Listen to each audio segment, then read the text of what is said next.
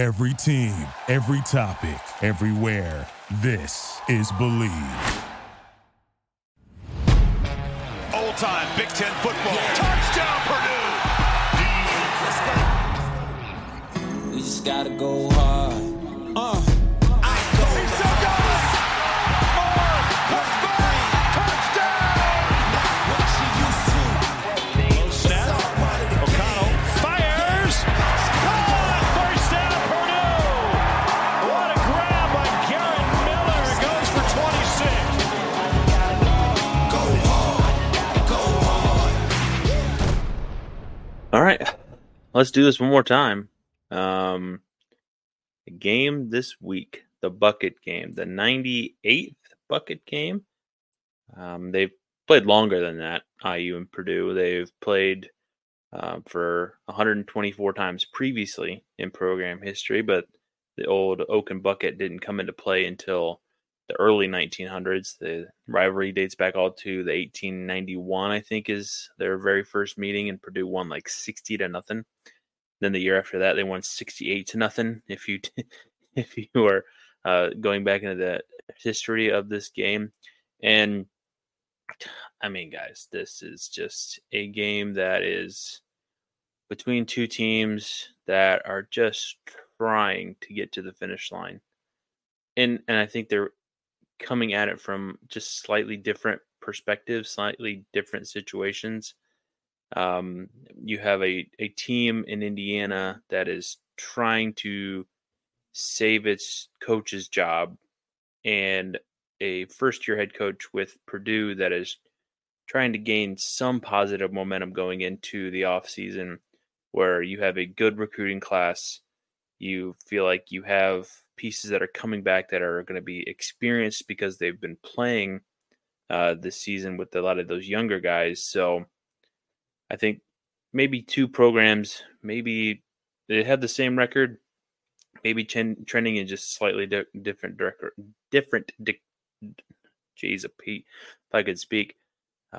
directions here. So let's talk about it.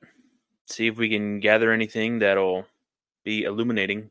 I'm going to definitely try, because this is a game that's not going to be all that fun to watch. Maybe it was. It's a rivalry game. Throw the records out.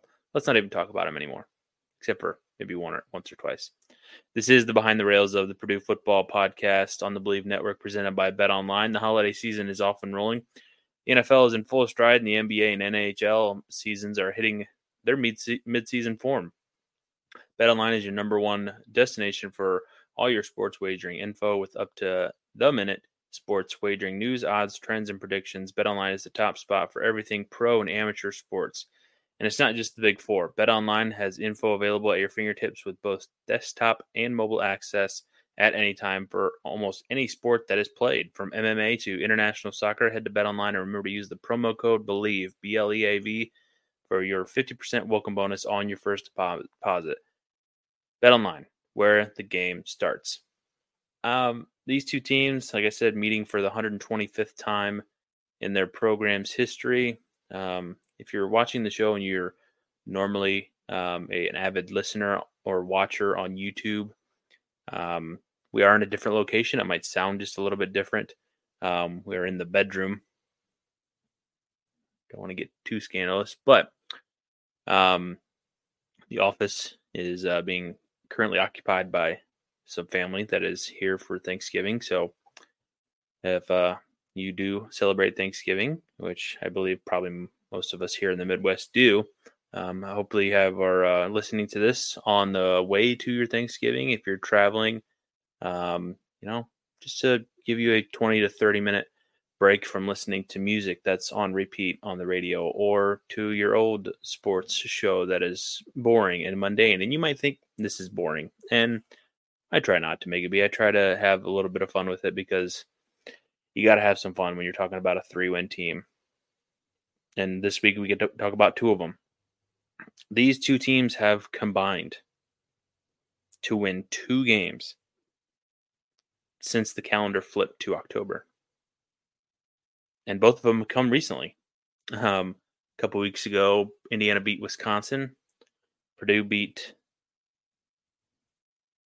Minnesota. I had a brain fart. It's been a very rarity that we've talked about wins on this program here this year. So it should come easily because they have so few wins, but after you watch this team, everything starts to blend together if you're a Purdue fan or an IU fan as well, because you've kind of seen the same kind of crap over and over again. And it's just both of these teams shoot themselves in the foot. Both these teams have mediocre at best defenses when you look at the numbers. Their offenses aren't very good either. I mean, if you look at like the national rankings for things that the NCAA keeps track of, IU only does like one thing that ranks in the top 35, and that's penalties. They're like one of the fewest penalized teams in the country. Purdue's top thing is rushing offense, which has come online here in the last few weeks. So that's one thing that you can kind of hang your hat on if you are Purdue. And I just think that this is going to be a week that Purdue is still going to be able to run the ball a lot and have success with it. You're getting Hudson Card back. You're getting Nick Scorton back, according to Ryan Walters in his press conference this week. So I think that the offense will run much more smoothly than it did with Ryan Brown or Bennett Meredith last week. So if Hudson Card is available, healthy, I don't expect him to be 100%. I don't think he's been 100% since the Illinois game. And we'll see how much he uses his legs. I think you have a defense that is kind of like Purdue's, where you have some standouts. Aaron Casey for IU is one of their best guys. He has 6 straight games with at least 8 tackles. He's on pace to break 100 tackles this season. Casey is incredible. He's been all over the field. PFF ranks him very high. Pro Football Focus. Andre Carter, Josh Swignetti, also another guy on the defense that you should be looking at on the back end. Has a kind of ball hawking kind of skills. I just think that Andre Carter is going to be the one to watch, getting after Hudson Card in the backfield or breaking through and making tackles on Tyrone Tracy, who I think is going to be 100% to go this week, with what Ryan Walters alluded to this week. So I just think this is an opportunity for Purdue to finish the season strong. It's the same for IU. Get that 4th win. Doesn't really mean a ton, but and if you think about IU and where they're at, Tom Allen's he had the program at a really high level during 2020, and they were a top 10 team with Michael Penix on the roster, and ever since then, back downhill to where IU has been for the majority of its program. Most years, IU is, between 4 and 7 wins, depending on how good they are offensively. Most of the time, they've been pretty mediocre to very bad on defense, and they've had these high-flying offenses. And they've, under Tom Allen, more than likely been a defensive forward team, even though still the defenses have never been super spectacular. They've played well against the Big Three in the Big Ten East for the most part. Aside from Michigan, they only played well with them for about a quarter. I think they led 7-0 after the first quarter. But against Penn State and Ohio State, those games were, at least close for a long time, all the way back in the season opener for the Ohio State game.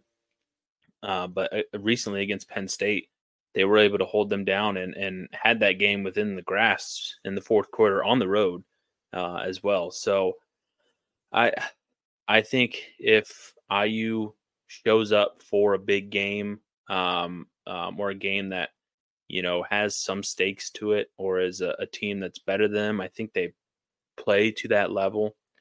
And I think that defensively is they are better than their offense. Their offense is pretty average. They have some playmakers. Jalen Lucas, I'm not sure if he's going to play. I think he really didn't have an impact. He didn't have any catches or anything of significance last week against Michigan State. Donovan McCulley is their top receiver, and he's really shined over the last handful of games.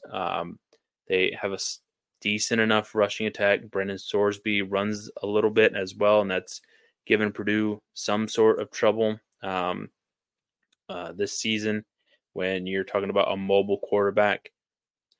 But for the most part, they've held them in check. So if you're going to put the game on Sorsby's shoulder, I think you should be fine. I think if you play a similar level to what you've been playing here in these last 2 weeks, you should win this game. I mean, if you just have a more veteran quarterback, if Hudson Card plays that game last week against Northwestern, they win. There's no doubt in my mind they win. But you have a couple of backup quarterbacks that are inexperienced, running a simplified version of the offense, and Ryan Brown was the only one who really was competent enough to run that offense with confidence and do some things that, weren't really, playing to Benedict Meredith's strengths. Brown ran the ball quite a bit, and we'll see if Brown actually does, get a few snaps and actually run it. Run a read option and keep it and see if he can get, a big chunk yardage. I think he did that a handful of times where he picked up some significant yards last week. So let's see if he can do that this week. So let's see if he gets in the game. I think if he would probably take priority over Meredith if they were going to play two quarterbacks or spell Card to try and keep him healthy for 4 quarters on Saturday. But it's going to be a game that I think is going to be close. I think with both these teams and how they have played recently, IU has been in both of their games the last 2 weeks. They went to overtime with Illinois. They lost last week against Michigan State, where they probably should have won, or at least taken that game to overtime as well. They missed a game-tying field goal in the last minute or two. So IU has been there with the teams that are on similar level as them, and they've played up to the competition that's better than them. So I'm expecting IU to play to the level of Purdue, or play up as a rivalry game should be played. I think it'll be a game that Purdue needs to win for some potential recruiting battles. They need to win for some positive momentum going into the offseason.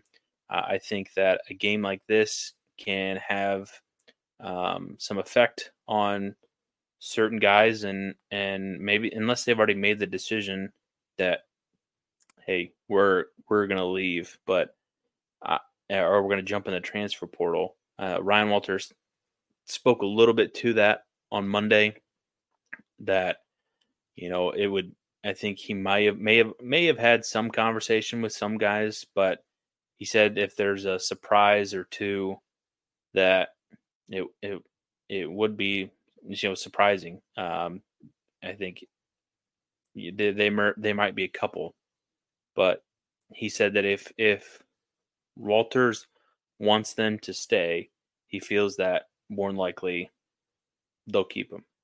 So I would expect, handful, maybe more, to jump in the portal, but if they have eligibility and they want to see this thing through with Walters for one more year, I think if you bring in a recruiting class, you bring in some portal transfers, you keep some of the productive pieces that you've had on your roster this year, I think you could be looking at a team that is going to be better than this season's team.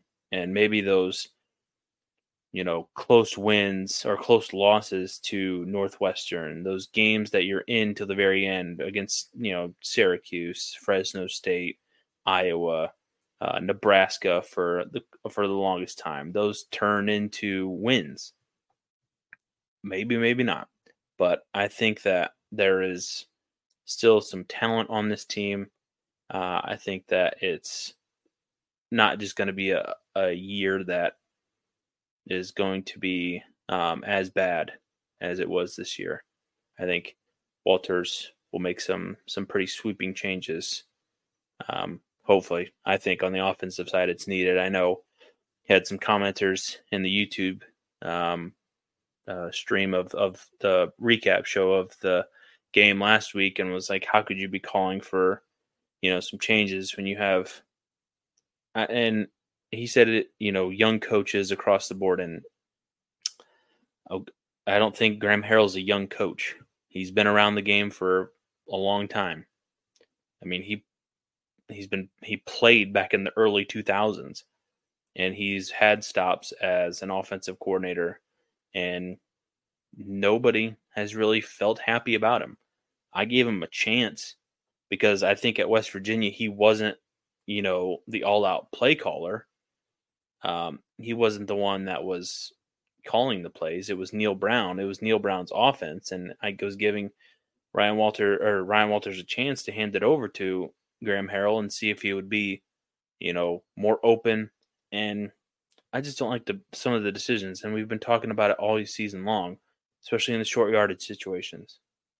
And it's just something that we haven't been able to, see a whole lot of progress in. When you get down inside the 5 with this team, you're thinking, what are we going to do besides run the ball up the middle? Because I can guarantee you at least once or twice that it's going to be a run up the middle. And that's just not how you want to run this team. So let's talk a little bit more about this game. I think Purdue needs to have a much better start than what it did against Northwestern. You can't just let a team go down and score in 4 plays like it did the last 2 weeks. You can't give IU momentum. I think there's going to be a good enough crowd that you want to keep these fans engaged the entire time right from the start. And I don't think IU has the firepower to just absolutely, score 40 points in this game. I don't see this being a back and forth game. I see this game playing out like it has, for quite some time, or for the last few weeks for both these teams. I know IU put up over 40 points in their overtime loss to Illinois, but I don't think that is going to be the case. I think Illinois' defense just went straight downhill this year. I thought they were going to be a ton better, but I just think defensively, both teams are good enough. They do things that are good enough that will stop the opposing team. I think Purdue's front 7 going up against an experienced, big offensive line for IU can cause some problems for the Boilermakers, but I still think they'll get pressure on Sorsby. I think they'll still be able to slow down the rushing attack. I just don't think that IU is going to be able to run all over them. They're going to have to beat them through the air like teams have. And when you have, Zion Steptoe, Derek Rogers, Marcavius Brown out there, and you're going to be able to throw on this team as you have. I would like to see some improvement from Zion Steptoe because he got burnt early. I think he played better as the game went on, though. But there were still too many times early on, and we'll see if IU tries to pick on him.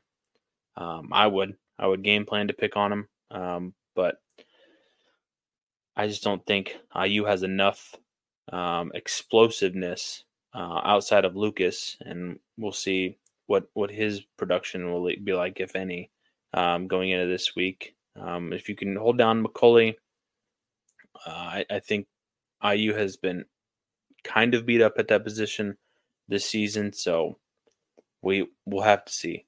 I think Purdue's offense will be able to run. I think they'll still be able to move the ball like they have effectively here in these last few weeks. And I think the offense has been able to move on its opponents for the majority of its games this season. It's about finishing drives and finishing them with touchdowns.